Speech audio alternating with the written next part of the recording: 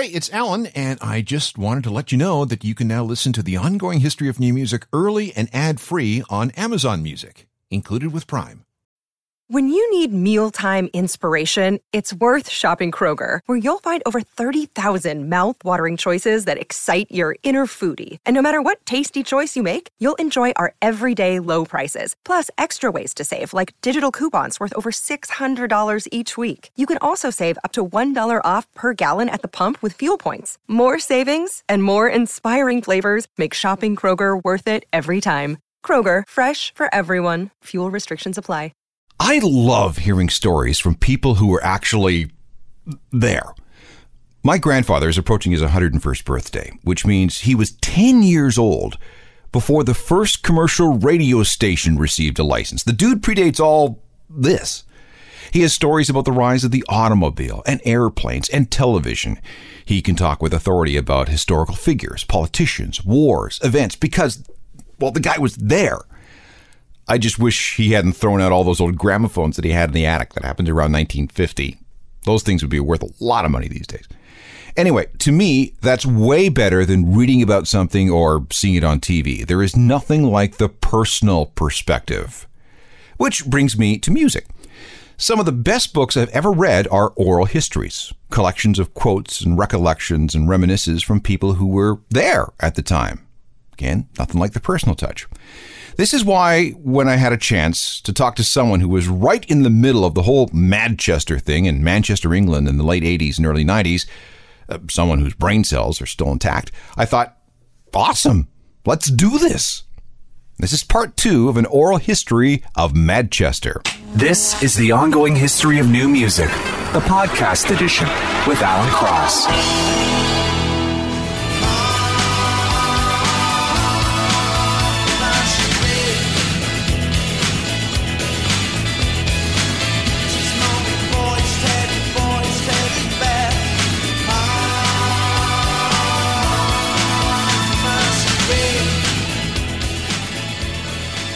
From 1990, Commercial Rain from the Inspiral Carpets, one of the bands that formed the Holy Trinity of Manchester, that crazy and wildly popular scene in Manchester, England that flourished in the late 80s and early 90s. This was music that set the stage for much of the British indie music that was to come for the next 15 years. In fact, we're still feeling the impact of Manchester today. Hello again, I'm Alan Cross, and this is part 2 of an oral history of that whole thing.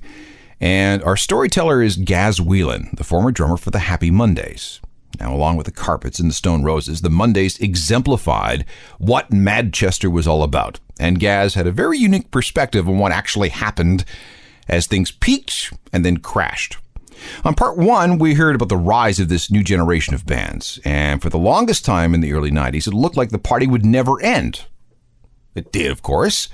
And the Mondays had to take some of the blame. Okay, a lot of the blame.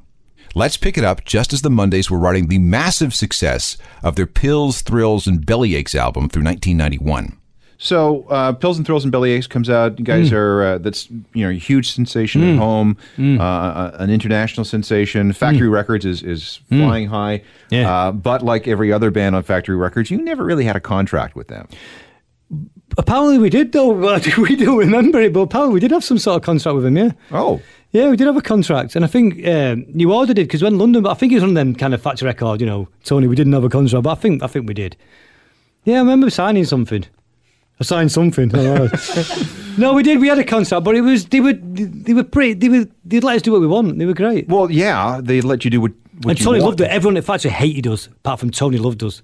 Everyone hated us. No, actually, no, not everyone. Actually, a couple of people liked us there, but for the most part, the other bands and the other managers and the other people didn't really take to us. Well, you broke the company. No, we didn't. That's another myth. We didn't. That was New Order had an album out for a couple of years. They owed us a lot of money. In fact, they owed us a lot of money.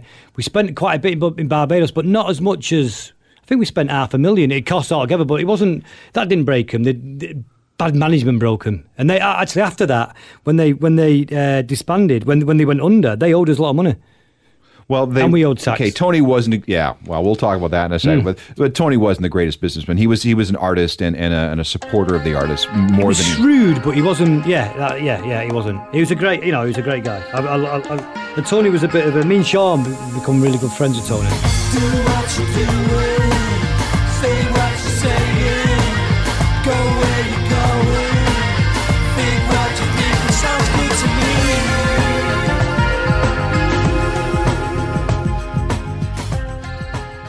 The Happy Mondays in Loose Fits from their 1990 album Pills and Thrills and Bellyaches. All right, you're going to want to hear these next stories from Monday's drummer Gaz Whelan. It was finally time to make a follow-up album. It didn't go well at all. When you went to Barbados, and you went to Eddie Grant's studio. Yeah, how many cars were destroyed? Well, I don't know. It was... You don't know. The roads are really bad, but they were. But it was about... I think it was about... I thought it was 9, but then someone told me it was more. But it was... We had a lot of time on our hands. It was... If you know Barbados, all the tourist side is on the... It's on the west side. On the west side, because of the water. Because of the Caribbean, and we were on the east side. Eddie Grant Studio was a great studio. It's down on the southeast, isn't it? Yeah. So it's Atlantic. So it's not the. I think it's Atlantic. Yeah. Is it? Yeah. So it's really windy. So there's no tourists there. So it's local. So we were there. The roads aren't done in the tourist area, and we had. It was January, so it'd been bleak in England, and we had a pretty good time there. It was. We had the first night we arrived, we stayed at this place called Sam Lord's Castle. I know exactly where you're talking about, on the East Coast. On the East Coast, we got kicked out. I can't believe that they would even take your reservation. It was great. The night we arrived there, we'd had a long flight and they greeted us with rum. Bad mistake. And then there was some cabaret band on. I'll never forget them. They were called Spice or the Spice Boys, something mad like that. And we all went to bed. PD, our keyboard player, who was... crazy, to say the least. We got up for breakfast early. We were having breakfast, and we see him getting escorted by the police. And he'd got so annoyed that he hated the cabaret band that he'd got up stage and attacked one of them. And that's how it all started. So that's how it all started, and then it just went down from there. But it was. I had a good time there. I enjoyed it. I didn't get in, because when you play drums, you're in the studio the first week yourself, right. So you get to know the producer, you get, and you hang around. And I used to sit in the studio all the time anyway, to go through it. I was the boring one who liked to, with the music and stuff, like it'd be like he is with us now. But so I didn't get involved in all that. I was I was drinking a lot of local rum. I was self-medicating with a lot of local herb, and that was it. I was, and I was happy. Vanessa, my wife, came over and she stayed with us, and she was there. As all our families came over, we had a party with about 30 people at one point. So she came over and we went to rent a house just outside the studio. And we had our own time, so we were great. So it was. I just got to say, the first night I was in the studio, I finished playing drums. It must have been about 1 o'clock in the morning, and I was driving back. And I was looking for a little bar, and the guy said, "Oh, there's a little bar. It's like a shack. There's a little bar here." So he parks the car up. So I go in him. So I'm sat at the bar, and it's literally a shack. And I'm drinking, and it must have been about 2 or 3 hours, getting the early hours. Then all of a sudden, we hear this noise, and this car comes through the front bit of the bar. Like, it's not a proper wood. The wood just jumps up in this car. And everyone jumps up, and then Sean walks in. And he said, "I heard you was here." And the guy drove into the bar. They drove right into the bar. Literally, I remember it being here, and he must have come. He came 3 foot into the bar. And the guy only was an ex-cricket, West Indian cricketer who had a bit of money. So he said, "Oh, so we'll pay for it, it's fine. And the guy was over said, "Yeah, they're from the studio, we'll pay for it, it's off." It was fine. But the car actually came through. So did that get billed back to factory or recoup from you? Yeah, your bands pay for everything. The band are paying for everything, don't they? In fact, I don't believe we bankrupted. I think they used that. I don't think we did. I really don't think we did. I do remember seeing Bez with his arm in some kind of medical device. Oh, with Bez, nothing. Bez wants to always prove something, and he got off in he had a Jeep without the proper kind of Jeep, and he went off into the marshlands, and where the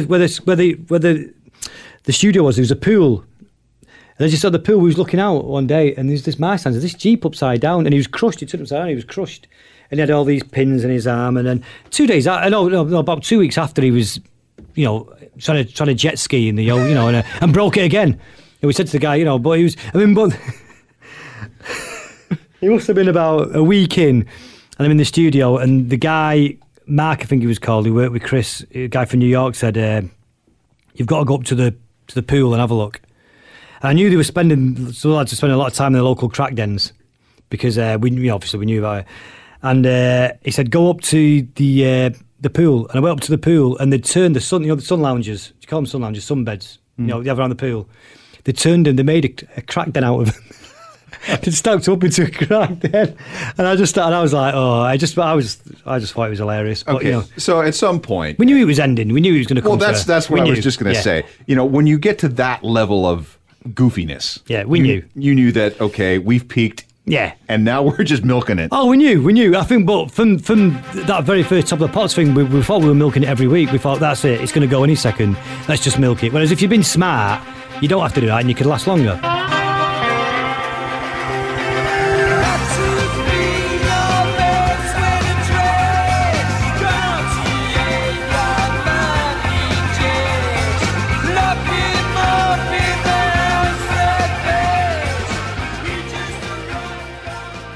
The Happy Mondays with a single called Judge Fudge that helped bridge the gap between pills, thrills, and bellyaches and whatever came next. And I can tell you that what came next was a disaster. Hold on. This is part 2 of an oral history of the Manchester period in England. Our guide is Happy Mondays drummer Gaz Whelan. And we're at the point where the party starts to go terribly, terribly wrong. But it wasn't just you. I mean, by this time, the Roses had gotten to their whole Silvertone thing, and they were unable to get anything together. Yeah. The Inspiral Carpets had gone past their best day. The Charlatans were still hanging around, although they were going to have keyboard player problems. Yeah. Charlatans have done well, actually. They're still doing well. They're still together. Yeah. And then, Noel Gallagher comes out of nowhere eventually. I remember him well. Do you remember him playing roadieing for the Carpets? Yeah, I remember him well, yeah. I remember it. I remember... I do remember it well. I was going to say something then, but I knew he'll get... I've never said it to him, and he'll get really upset if he ever said it. But yeah, I remember I did a radio interview, and I went back into the Ascender downstairs, and he'd fallen out with Sean, because Sean had some words with his Spirals, but I hadn't, because I knew Clint was okay. And I kind of knew Noel through him, and we got to talk, and Noel said, it was a great interview, and having a few drinks. He said, if you ever need anyone to do your drums, I'll do it. But whenever I see him now, you can see when we're in company. On one day I'll say in front of everybody. But, he's not done bad, has he? No, he's okay. He's done okay.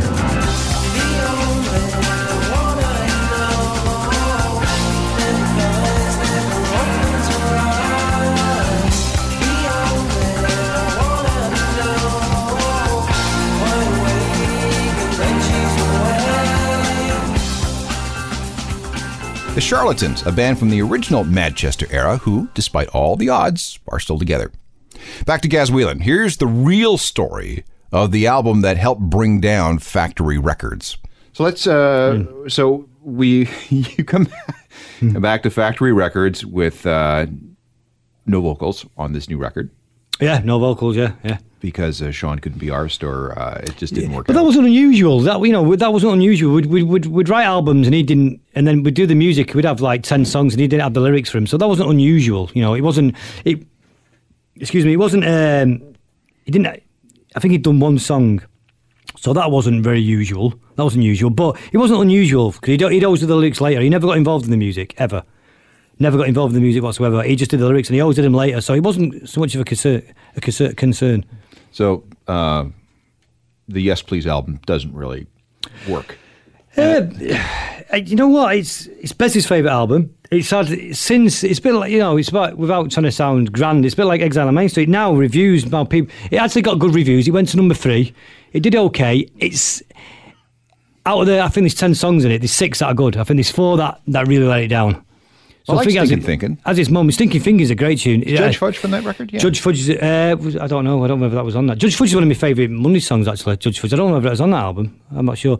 But there's Cut 'em Loose Bruce. There's a couple of great tunes on it, but it wasn't an album. It was a collection of, putting together songs. I think, he wasn't recorded by a bunch of people wrecking cars, doing crack. But that was normal, it was just different, I think Bummed was the Ecstasy album. Pills and Fruits was Everything, was the LA Everything, whatever you can get hold of an LA album. And then that was Herb and whatever, they were doing, yeah.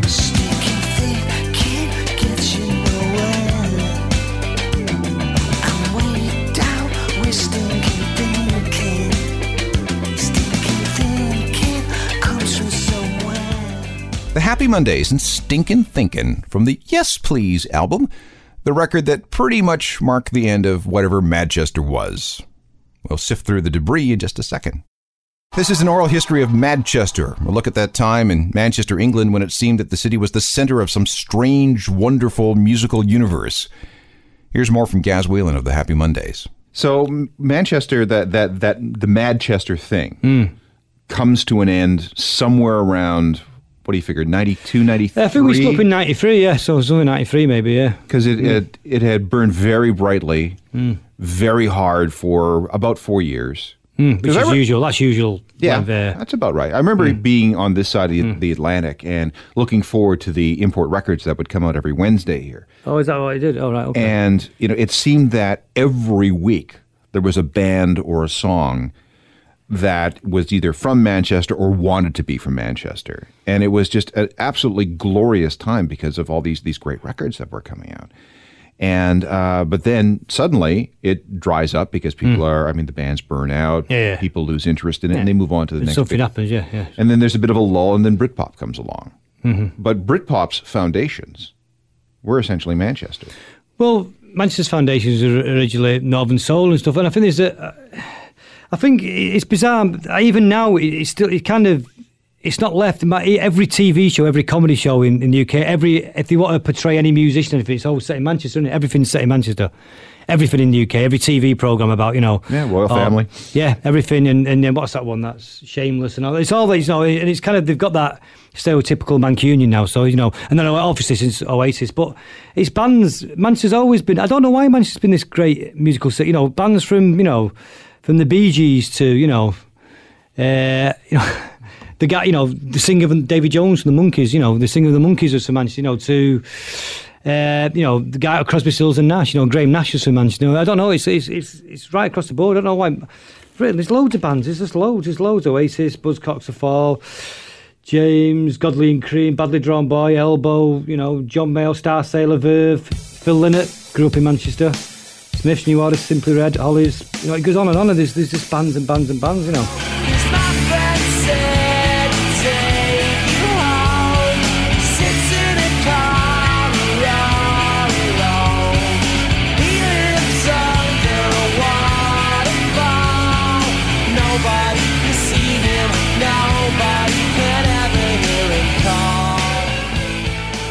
Well, things have changed a little bit now too, because Manchester has been gentrified. You've got a. I've never been, but I've seen pictures of the glorious buildings and great places. The student population has exploded, and it looks like a really cool place to be. Well, it's always had. It's got 3 universities: Manchester, Met, and Salford. It's had the biggest gay community outside London, biggest student population in Europe. So it's got all these things coming together. It's now become a very European city. It's the capital of the North. It's the London of the North. So it's changed. The grittiness has gone, but it's still, it's not. You have to go far to find it. You've got Manchester United, Manchester City. You put the two rosters together, and you have a payroll that's somewhere around $850 million between the two teams. That's not a poor city. Oh no, it's got money. It's a very left wing working class city. Very, it's a very it's like Manchester and Liverpool always has, but kind of Liverpool kind of got left behind, didn't it? Yeah. It's age of industry's gone now, isn't it? Age of industry, but but in England, a lot of things are based around working class people. It's based around, especially in Manchester. When we grew up, there's 3 things. It's the Holy Trinity. It's music, it's football, and it's fashion. Them 3 things are really important. None more important than the other, and they go together. Explain to me the social significance of following either City or United. Well, he's a City fan. I'm a United fan. It's different. There's no significance to it now. It was areas. So West and North Manchester was mainly United. South and East was City. United was originally the Catholic team. City was the Protestant team. City initially was the rich club. United was the working man's club, so it's set up by the trade unions. But that's not the case now. So it's certainly not the case now. So there's no really significance. But there's it's an identity. I don't know what the difference is. But the City it's not just about your football team. You can never change your team. It's about your football team says everything about what you're about. But times have changed. The last 10 years, it's all kind of got. lost in the. Well, you've got an American owning one, and then a guy from Dubai or United Arab Emirates owning the other, and probably going to buy United out as well, soon, So I don't, but it's kind of changed anyway. But that's how it used to be. So the Mondays had to get back together a couple of times for tax reasons. No, that was just Sean saying that to kind of as a bit of a safety net in case it all went pear shaped, just so it looked like the thing about. It's kind of like not trying to look like we needed to get back or we wanted to. Sean's got this thing where he doesn't like to enjoy it. If it looks like he's enjoying it, it's not. That's a real Manchester thing as well. You've got to look like you're not enjoying it. If you're enjoying it, it's not very cool, So it's that kind of. It's a very English thing as well, isn't it? But especially a very Manchester thing. So it's that was kind of thing is, oh God, I've got to do it. But he wasn't for tax reasons, no. So how many times did you get back together? Only the once. We never really split up after that. We just took a break. It was only really the once. And now you're done with them. Yeah, me and Bez had enough. We did Australia last year, and I started dipping Matthew, and I was like, I knew I had to leave one to concentrate on the other. And it got to the point where Sean, was cutting the set, so he wanted to do 20 minutes. Didn't hate doing it. And if you hate doing it, you can't do a 20-minute set. I know you can, and we was headlining festivals where they want you to do an hour and a half, and we was doing like 50 minutes, and we'd go off and we'd play for 20, we had to pay him to come in the studio to do recordings, and we was doing a new album which was sounding great, weren't it? The new tunes, and no, it really was. It was sounding as good as the early stuff, really fresh, and he'd pay me to come in the studio. I was like, what do you mean pay you to come in the studio? So, but I think he'd got to the point where he just didn't he wanted to do his solo stuff, and I wanted to do this. So I think it was all kind of we'd all had enough of each other.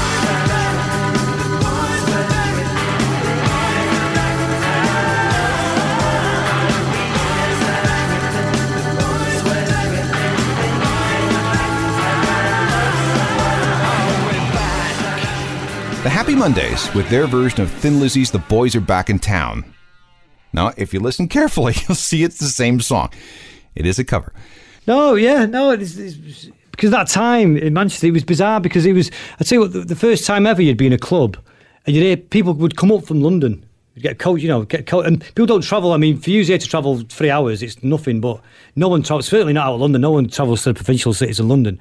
You'd go in, there would be coaches and train stations, people from London. You could be Saturday daytime or even Fridays in Piccadilly Station in Manchester in like lunchtime. All these Londoners piling off to go, and staying in Manchester for the weekend. And it was mad, and it just got silly, and I remember it. I was never Bez still to this day, it's wild, and he always will be. I had my moments, but, I also liked a bit of clarity. I like to know what was going on. Someone had to kind of have their head together when we were doing stuff. I mean, don't get me wrong. I wasn't. I was no page boy. Well, you were no Sean. No, but Sean. No. But no, I wasn't. No, Sean was kind of. Don't know why Sean. Yeah, he's shy. Sean's shy, so that's why he did it. He was shy, basically, and we were kind of all kind of insecure. It's a class thing in England. It's a working class thing. You don't get above your station. It's really hard to explain, but it's kind of like if you're working class and you make something or you do something, you got to know. You always know your place. It's strange. Yeah, it's true. And we all subscribe to it. If I got an airplane and the pilot says we're going to fly, I'm flying back in. He's got a Manchester accent. I might get me off this plane. I don't. But if he's called Giles and he speaks from Roxbury driving, I feel okay. And that's the way it was during the Manchester era. Technical production for this one was by Rob Johnston and Mike Sullivan. Thanks to Gaz. I'm Alan Cross. You've been listening to the Ongoing History of New Music podcast with Alan Cross. Subscribe to the podcast through iTunes, Google Play, Stitcher, Spotify, and everywhere you find your favorite podcasts.